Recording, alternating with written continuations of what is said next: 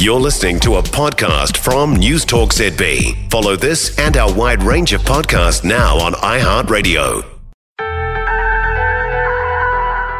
NEWSTALK ZBEEN. Hello, my beautiful beanies, and welcome to the Bean for Friday. First with yesterday's news. I am Glenn Hart, and we are looking back at Thursday. Are we actually going to get this waterfront stadium? Really? The importance of glasses and Marcus's Google Street View game. But before any of that, what is David Seymour going to do about truancy, and will it work? I'm not going to use the word complex or indeed kind, having become desensitised to those words over the last 6 years. But raising attendance is not as simple as identifying, prosecuting and fining. I was pleased to hear Seymour say there will be sensitivity around some cases. I mean, there are families who are absolutely struggling. They're hanging on by their fingernails. And if some of the older kids are doing jobs that impact on their schoolwork, I can understand how that happens. I can also understand why some kids, after the past few years, are still anxious. There is still that COVID hangover. We were warned that's what would happen when schools were closed holus bolus, that it would be very hard to get them back in the classroom. And guess what? It is. What I do like is the expectation now that parents get their kids to school. It might be difficult to do so. There might be reasons why they're not. But what there is not the, oh, you poor thing. Oh, I know it's tough, isn't it? What there is an expectation. Yes, it's going to be tough in some cases. Yes, there might be very good reasons why the kids aren't going to school, but let's work on finding solutions so those children are back in the classroom where they belong. I've said it before, but I really feel like school's had its day. I'm just wondering if we need to find a different way. Controversial? Stupid? Perhaps. NEWSTALK ZBEEN. Always had a bit of a tortured relationship, me in school. Never really been a fan. And perhaps that's what's going on with a lot of these kids. I don't want to be a Grinch to this wee girl because Taylor Swift is huge. The tickets are hard to come by. She might be a massive fan, and it would be a wonderful experience for any school kid to be able to go to Taylor Swift, especially Taylor Swift overseas in Melbourne, right? But it kind of made the point, didn't it?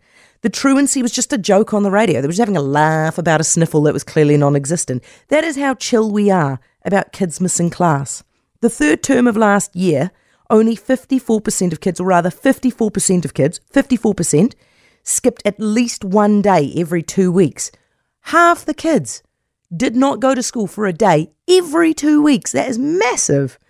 Now, we can debate till the cows come home whether David Seymour's plan will actually make that any better. Maybe it'll work, maybe it won't. I mean, there's a case to say it won't work because the law already exists. Parents can already cop a fine of $300 if they get busted. They just ignore it. And if you don't care about your child enough to send them to school, and I will repeat that, if you do not care enough about your child to send them to school every day, then I hardly think that somebody turning up and fining you is going to change your mind, is it? But at least it signals a change of attitude in government. I would rather have a government try absolutely everything under the sun to get kids back to school, even if some of it doesn't work, than try nothing at all.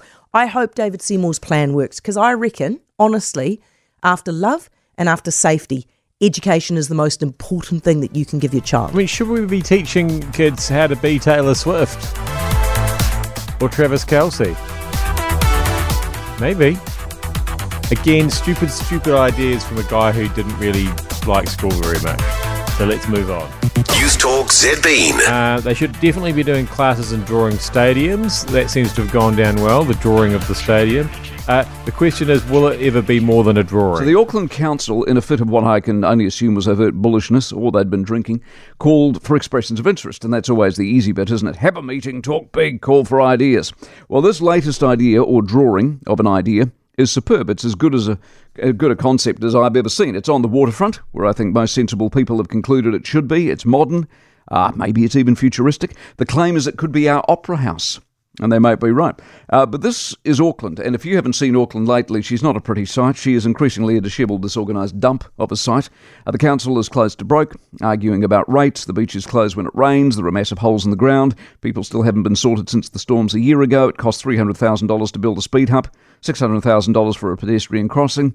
The rail project is billions over budget, years overdue. Homelessness and violence riddle the central city, and dare I suggest the trains. This is not a city capable of a lot. And certainly not a visionary intergenerational recreation monument to creative thinking. The drawing, I guess, is for somewhere like Abu Dhabi or Dubai or even Las Vegas, where the private sector and the size of the domestic economy could make it pay. Singapore, small country the size of ours population-wise, could probably do it because they've got their act together. Christchurch could tell you a thing or two about building facilities for sport, and theirs isn't even finished, close to finished, or anywhere near as grand as the Auckland drawing. What the plan really shows is just how far short of what we want to be we really are. That's its only value, sadly. It's a quality project. It's a bold vision. They have presented it to people, though, not even close to being able to making it a reality. I don't want to be a naysayer, but I do wonder about the demand. We've got a stadium up my way, quite a nice one, North Harbour Stadium, or whatever it's called these days. Might be called something different, I'm not sure. It's hardly ever used. And now we were getting another stadium. Well, we aren't, as according to Mike Hosking, but you never know. 90% of parenting is just thinking about when you can have a break. And when you do take a break, enjoy the Parenting Hangover podcast. They go together like a tutu and jandals. We've said from the get-go, we ain't parenting experts, but it's cool to hear, what is your neighbour doing? What do they say? A problem shared is a problem halved. Oh, that's good. Not that my children are problems, but I feel better talking about it. The Parenting Hangover with Clinton Jordan. New episodes every Thursday on iHeartRadio or wherever you get your podcasts. NEWSTALK ZBEEN. Okay, what happens on the radio when one of the hosts forgets his glasses? Quite funny this morning, folks. Just a wee bit of insider trading here. We arrived at work and we Oh, is this about me?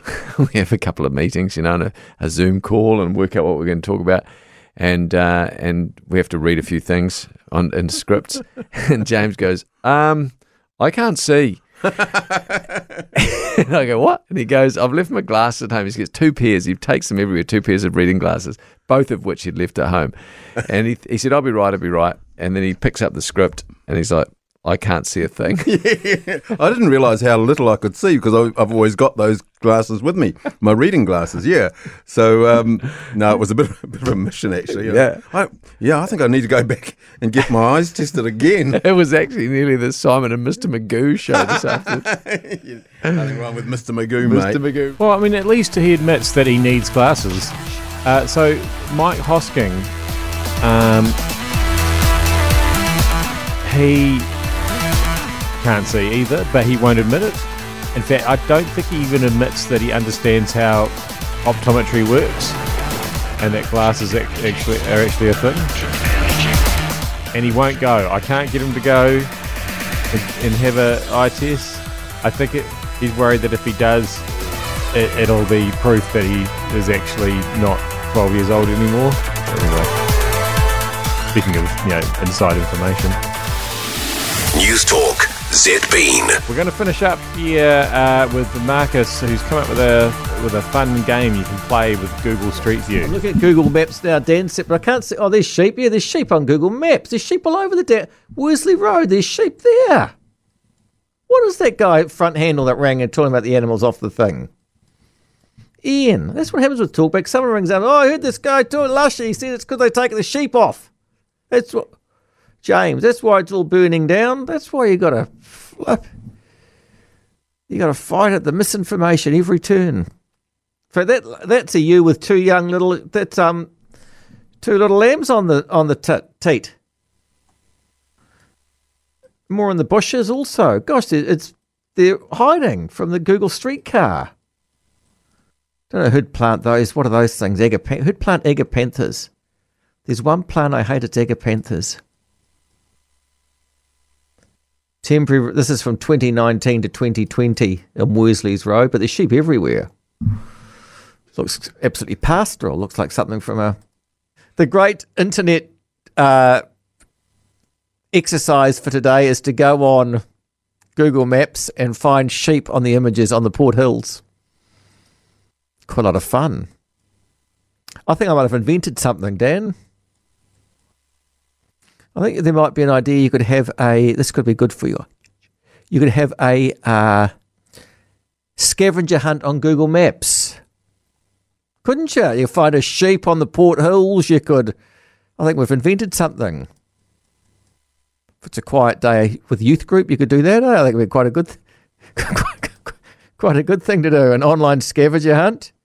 Find someone pushing a pram, and I'd be up for that. I'd so be up for that. Find someone in the far north in a Canberra Raiders top. You do all sorts of things. Is that a challenging game, finding a sheep in New Zealand? I mean, I know we don't have as many as we used to, but I think we still got a few. I guess nobody said it was a challenging game. That has been News Talk ZBEEN. No challenge there. You can find it here 5 times a week. And you'll find it here again on Monday with a weekend edition. I'll see you then. News Talk ZBEEN. For more from News Talk ZB, listen live, on air or online, and keep our shows with you wherever you go with our podcasts on iHeartRadio. If you enjoyed this podcast, you will love our New Zealand Herald podcast, The Little Things, hosted by me, Francesca Rudkin, and my good friend Louise Airy. We focus on all the little things that you can do to make a positive impact on your life and to cut through the confusion from the health and wellness industry. Join us every Saturday to hear from the experts for all the tips and advice you need. Just search The Little Things on iHeartRadio or wherever you get your podcasts.